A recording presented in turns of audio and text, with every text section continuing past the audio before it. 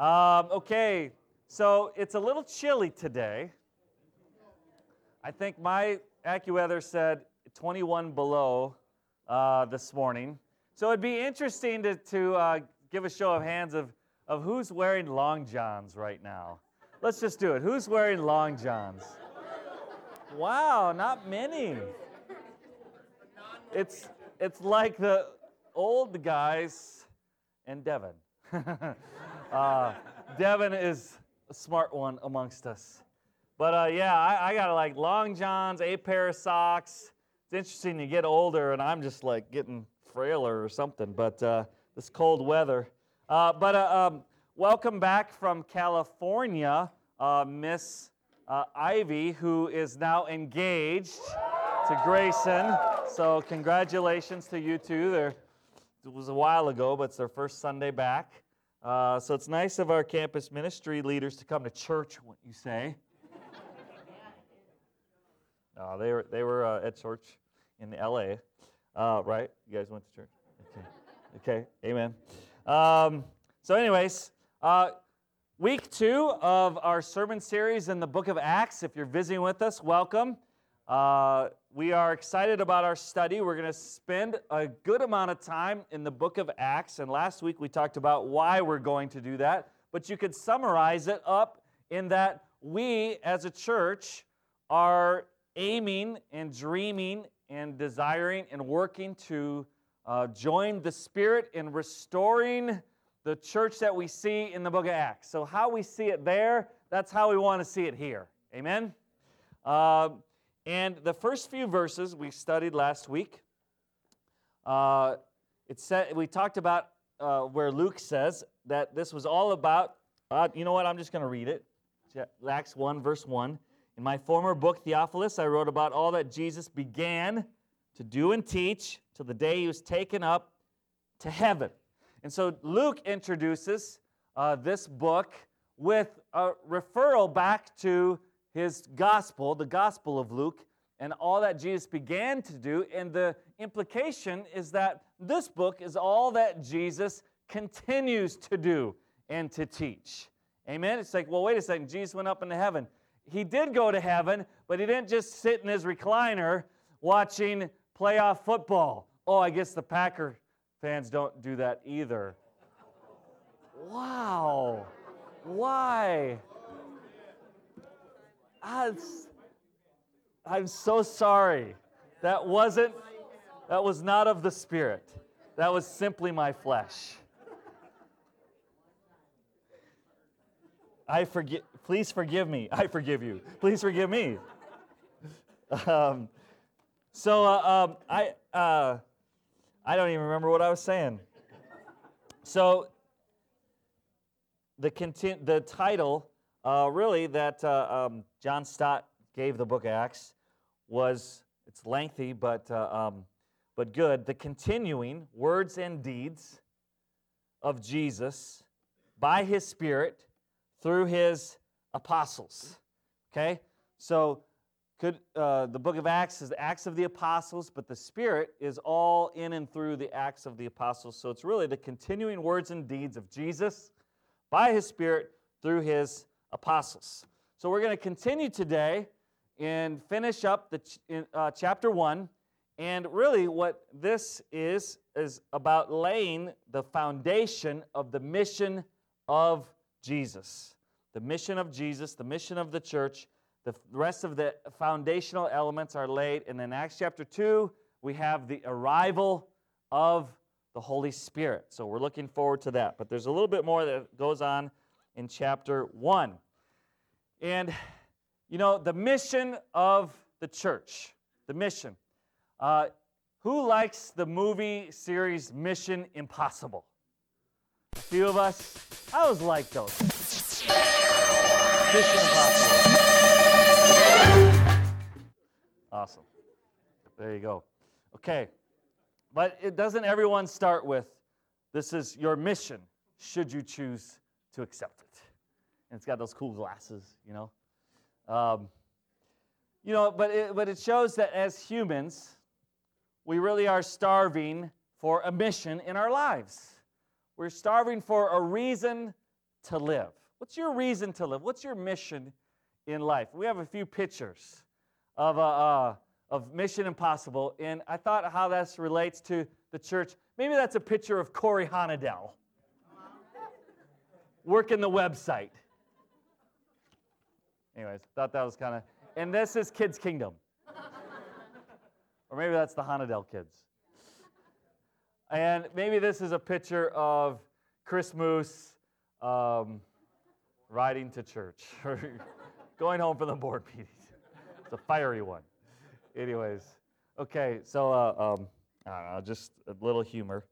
Let's just read the rest of chapter 1 here, okay? And think about the elements that Jesus is laying as the foundation for the mission. Let's pick it up in verse 3. After his suffering, he showed himself to these men and gave many convincing proofs that he was alive. He appeared to them over a period of 40 days. So from the resurrection to the ascension was 40 days. And then from the ascension to the day of Pentecost, which the Spirit comes about 10 days. Okay? And spoke about the kingdom of God. He spoke about the kingdom of God. We'll talk about that more a little bit later. On one occasion, while he was eating with them, see, Jesus wasn't a ghost. He was physically resurrected. He was eating food. He gave them this command: do not leave Jerusalem, but wait for the gift my Father promised, which you have heard me speak about. For John baptized with water. In a few days you will be baptized with the Holy Spirit. So when they met together, they asked him, Lord, are you at this time going to restore the kingdom to Israel? One theologian has said that there's more problems with that question than words in the question. It really did show that the apostles still were not really we weren't getting it yet, which is encouraging to me. Amen? Because I feel like a lot of times I just don't get it. Are you with me there? But Jesus worked through those apostles and did amazing things. He could work through people as clueless as us. Verse 7. He said to them, it's not for you to know the times or dates the Father has set by his own authority, but you will receive power when the Holy Spirit comes on you. And you will be my witnesses in Jerusalem and in all Judea and Samaria and to the ends of the earth. See, Jesus' vision was quite a bit bigger than the apostles. After he said this, he was taken up before their very eyes, and a cloud hid him from their sight. They were looking intently up into the sky as he was going, when suddenly 2 men dressed in white stood beside them. Men of Galilee, they said, why do you stand here looking into the sky? This same Jesus who has been taken from you into heaven will come back in the same way you have seen him go into heaven. Then they returned to Jerusalem from the hill called the Mount of Olives, a Sabbath day's walk from the city. When they arrived, they went upstairs to the room where they were staying. Those present were Peter, John, James and Andrew, Philip and Thomas, Bartholomew and Matthew, James son of Alphaeus and Simon the Zealot, and Judas son of James. They all joined together constantly in prayer, along with the women and Mary, the mother of Jesus, and with his brothers. In those days, Peter stood up among the believers, a group numbering about 120, and said, brothers, the scripture had to be fulfilled, which the Holy Spirit spoke long ago through the mouth of David concerning Judas, who served as guide for those who arrested Jesus. He was one of our number and shared in this ministry. The reward he got for his wickedness, Judas bought a field. There he fell headlong. His body burst open, and all his intestines spilled out. Everyone in Jerusalem heard about this, so they called that field in their language Akeldama, that is, field of blood. For, said Peter, it is written in the book of Psalms, may his place be deserted, that there be no one to dwell in it, and may another take his place of leadership. Therefore, it is necessary to choose one of the men who have been with us the whole time the Lord Jesus went in and out among us, beginning from John's baptism to the time when Jesus was taken up from us. For one of these must become a witness with us of his resurrection. So they proposed 2 men, Joseph called Barsabbas, also known as Justus, and Matthias. Then they prayed, Lord, you know everyone's heart. Show us which of these two you have chosen to take over this apostolic ministry, which Judas left to go where he belongs. Then they cast lots, and the lot fell to Matthias, so he was added to the 11 apostles. And then Acts chapter 2 comes, the day of Pentecost comes, and it gets real lively. Okay, the rest of chapter 1 sets up the fundamental elements of the mission of Jesus. Number 1, Jesus' kingdom. Jesus' kingdom. There's two main topics, probably, from what we have, of conversation amongst Jesus and the apostles and the other disciples, like on the road to Emmaus, etc., during Jesus' time between the resurrection and the ascension. These two topics are the Holy Spirit, which is about to come, and the kingdom of God. Notice it's not leadership methods, it's not how you should structure the church, etc., etc. It's the kingdom of God and the Holy Spirit. First of all, I want to talk about the kingdom. It's important to understand that Jesus is a king, and this is his kingdom. Jesus is a ruler. The kingdom has a citizenship, a foundation, core values, standards. This is not a Christian country club that we are here or you are here for entertainment and belonging. No, the kingdom of Jesus is the hope of the nations. And it's a kingdom.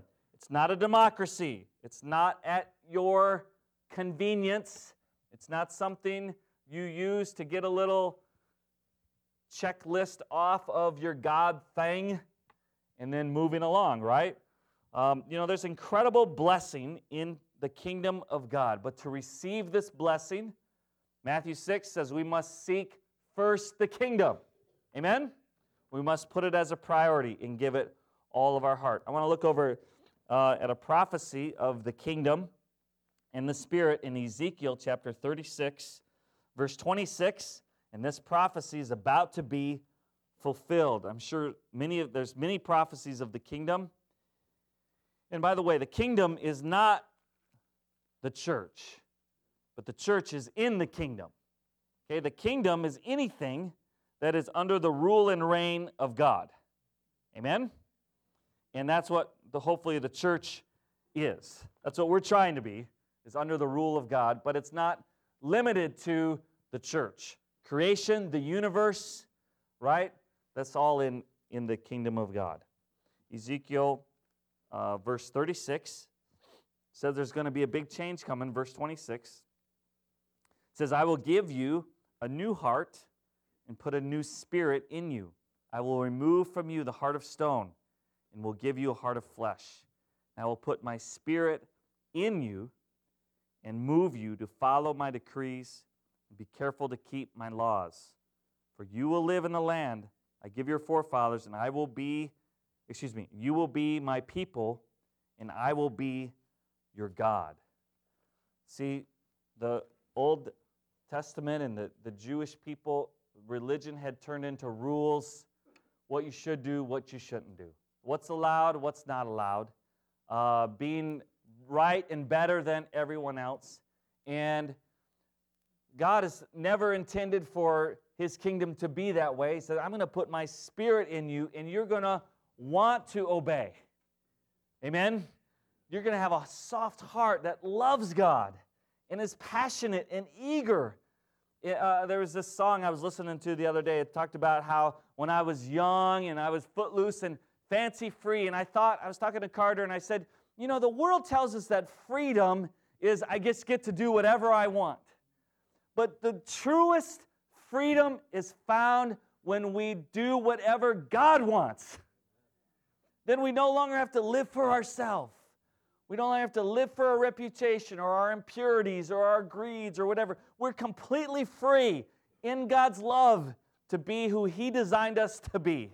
There's no greater freedom found living in the peace and in the will of God. That's true freedom. Amen?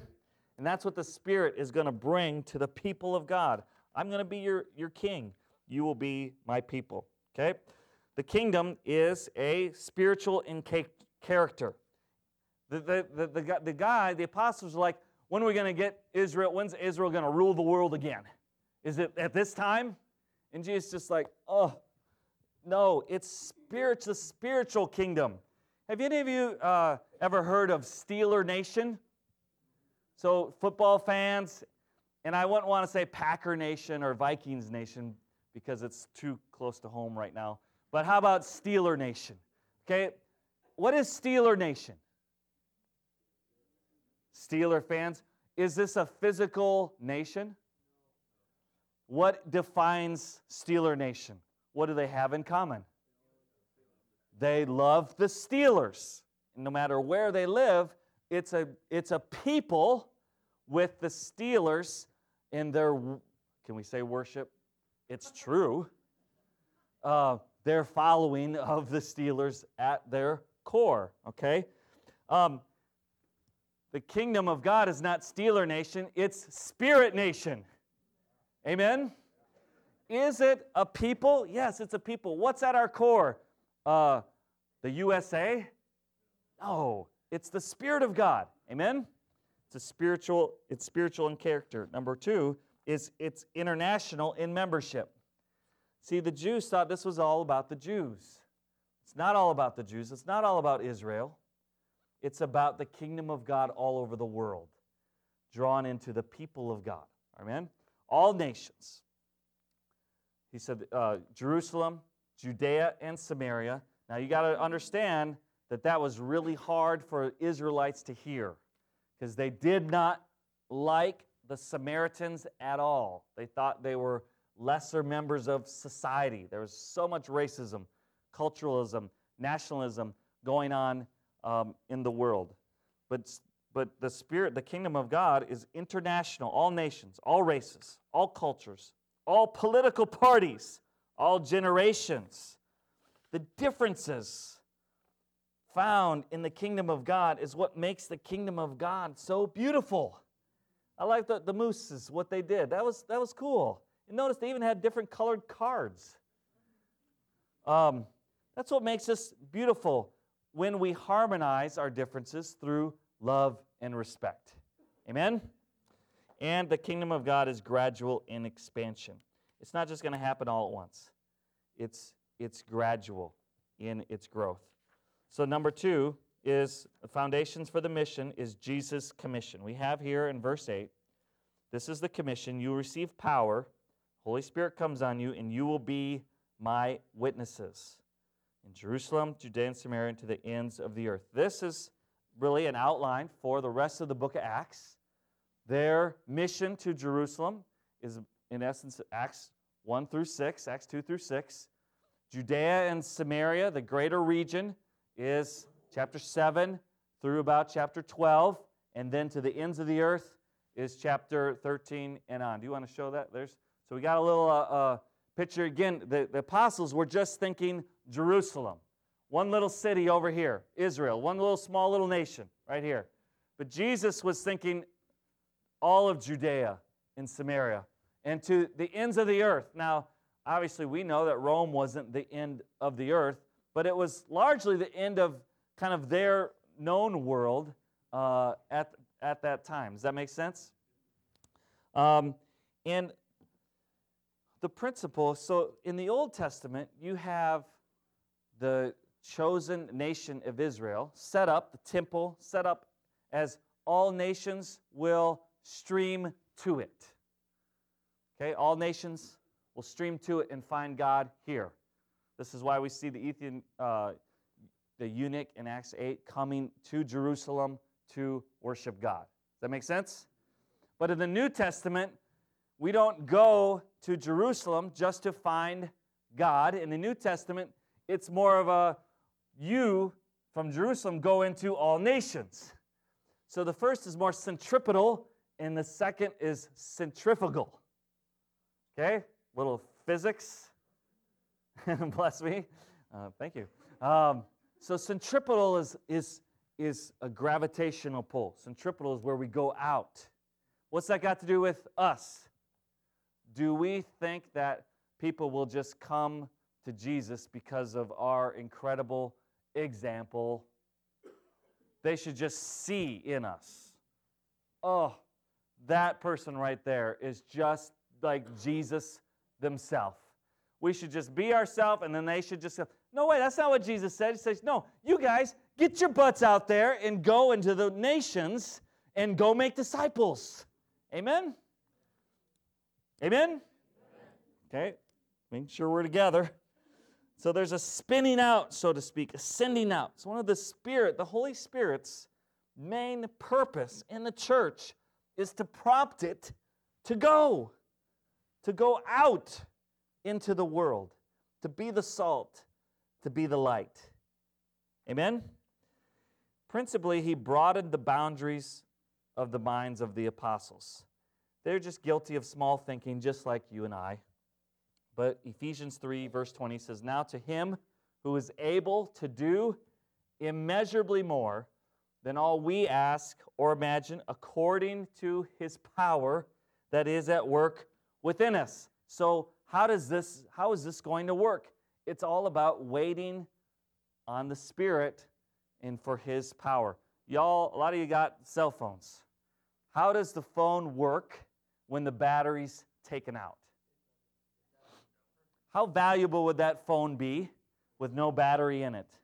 Here's a great phone for you. It just doesn't have a battery. The price of that just went from $1,000 to negative, because it's like you can't pay me to take that. It costs, me to dispose of it or whatever. Okay? And the church without the power of the Spirit in it. Just a bunch of humans getting together. This doesn't work. But the church with the power of the Spirit in us, more than we could ever ask or imagine. Amen? And that's our vision, that we would go into the world and God through us would do more than we could ever imagine. Amen? Jesus' commission. Number 3, Jesus is living and will return. They saw him go into heaven alive. Okay? He's alive. He's living today. What's that got to do with our boldness? By the way, the title of this whole series is Ordinary to Emboldened. The Spirit's power within us. The fact that Jesus is alive today ought to just quicken us. There's an emboldening, just knowing Jesus is here. Revelation says he walks amongst the lampstands. So Jesus is here. He's listening. He's hearing. He's feeling your worship. He's speaking. He's communicating to you. He's charging. He's equipping you. He's emboldening you. He's alive. He's living. He's working. He's active. He's leading his church. He's ruling his kingdom. And he will return. The question is, when he returns, where will he find us? When he returns, will he find us faithful, living for him, working with him, the Spirit, doing our part? I hope he finds us doing that. Amen? Okay, number 4. Jesus' church is a house of prayer.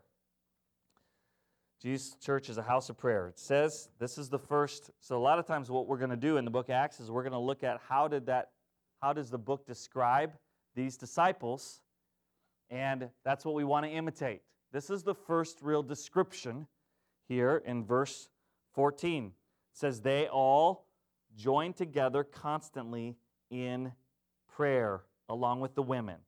Mary, the mother of Jesus, and with his brothers. Wouldn't that be cool? Have a little discipleship group, and Jesus' mom is there. Hey, guys, little hug. How's it going?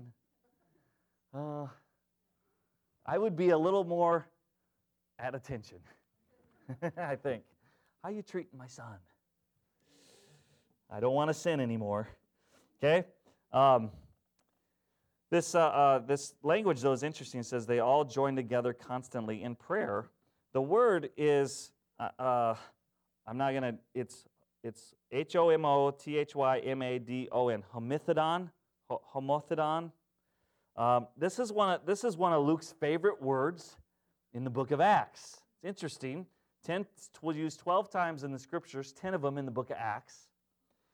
And its meaning is not just together, but it means of one mind or of one accord. Does that make sense? So it wasn't just physical proximity, it was we are of the same mind. We think alike, not uniformity, because there's great harmony in differences, but we have the same purpose. We have the same goals.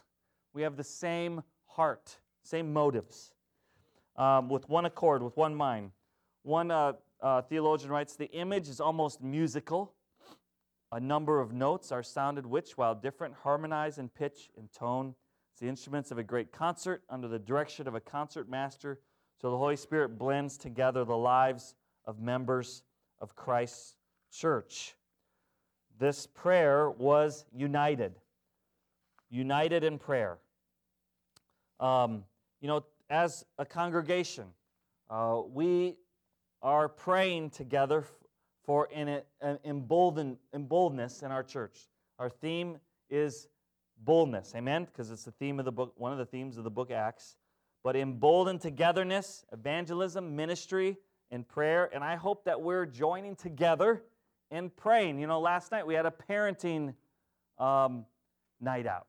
We had a good time discussing with the parents different parenting principles, but we started with prayer. But before we prayed, we said, hey, what do we want to pray for? Let's become of one mind and agree what do we want to pray for. So we prayed that our children would fall in love with God. Amen? They'd fall in love with His kingdom and that they would mature in their minds. So good prayers. Amen? Their prayer was united and their prayer was persistent. It says they constantly joined together in prayer. So as a family, we should pray together at church. We should pray together in our leadership meeting. We should pray together in our discipleship groups. We're praying together in our campus devotionals and Bible talks. We're praying together individually every day. The collective prayer. Are we a house of prayer? That is our foundation, who we are. And then lastly, Jesus calls all disciples to ministry. We have the replacing of Judas with Matthias. So Judas opted out of his apostleship. So when you betray the Son of God and hand him over to the authorities to be killed, then you've opted out. Okay? Matthias here was called to take his place. He was called to his apostleship. There are some qualifications, and there's principles here that applies to us as well. Qualifications, there was a consensus amongst the brothers and sisters about a few guys who meet these qualifications. They prayed together, and then they drew lots. A very interesting way of making a decision. And after the church receives the Spirit, you don't see this as much, so maybe we shouldn't draw lots anymore. But they drew lots, and Matthias was chosen. Now, did you ever think about this? How did Joseph feel after not being chosen? Did you ever think about that? Do we hear of him like, why is he better than me? I think I'm going to leave and I'm going to a different church where I'm respected. Is that what we see? No. What does that point to? Ministry is not about making you valuable to the people. All of the church is called to a ministry. Amen? All the members are called to a unique role in the body, and they're qualified by God, they're called by God, they're chosen by God for this ministry, and we have different ministries. Some may be more preaching, whatnot. Some may be singing. Some may be leadership. Some may not be leadership. But it's interesting, the different roles that we can have can create actually division when it's meant to create unity. And so what we have to do is not care who gets what role. I just want to do my role, and I want to do it the best I can. Amen? So yeah, I think Joseph, I wonder how he processed that. How was the relationship between Matthias and Joseph afterward? I really doubt Matthias was like, that's right. Put the old A on my chest. I'm one of the in crowd now. That's scary. That's ridiculous, right? And yet, we can start feeling that way if we think somehow we've got a less important role. But there's no less important roles in God's family. We're all valuable and all needed and all equally important. Okay, so I want to read and finish here with Romans 12, and then we'll take communion. Romans 12 and verse 4. It says, just as each of us has one body with many members, these members do not all have the same function, so in Christ we who are many form one body, and each member belongs to all the others. We have different gifts according to the grace given us. If a man's gift is prophesying, let him use it in proportion to his faith. If it is serving, let him serve. If it is teaching, let him teach. If it is encouraging, let him encourage. If it is contributing to the needs of others, let him give generously. If it is leadership, let him govern diligently. If it is showing mercy, let him do it cheerfully. So this principle is not just about apostleship. This principle is about ministry. The church, all the churches involved in ministry, each has their own gift, and they're called to use it. Each is called to use it in accordance with the faith given them. Amen? So the foundation of Jesus' mission is the foundation of our mission today. We're in the kingdom of God. This is a kingdom.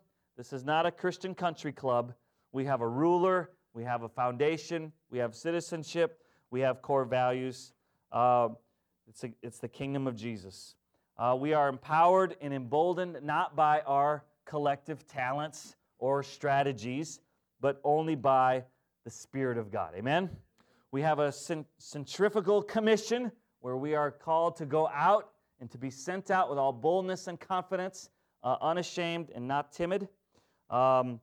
We have to be united, of one mind, and persistent in prayer, a house of prayer, and we believe in every part ministry. There's some people are full-time ministry and others just sit around and watch. Every part does its part, every part ministry. So as we take communion, I'd like you to consider a few questions. How is Jesus in the Spirit prompting you, whether it be to the mission, whether it be to ministry, whether it be to prayer? How is the Spirit prompting you? Think about these things as we remember Jesus.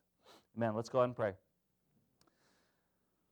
God, thank you for the book of Acts. Thank you for the foundation that it lays for your church.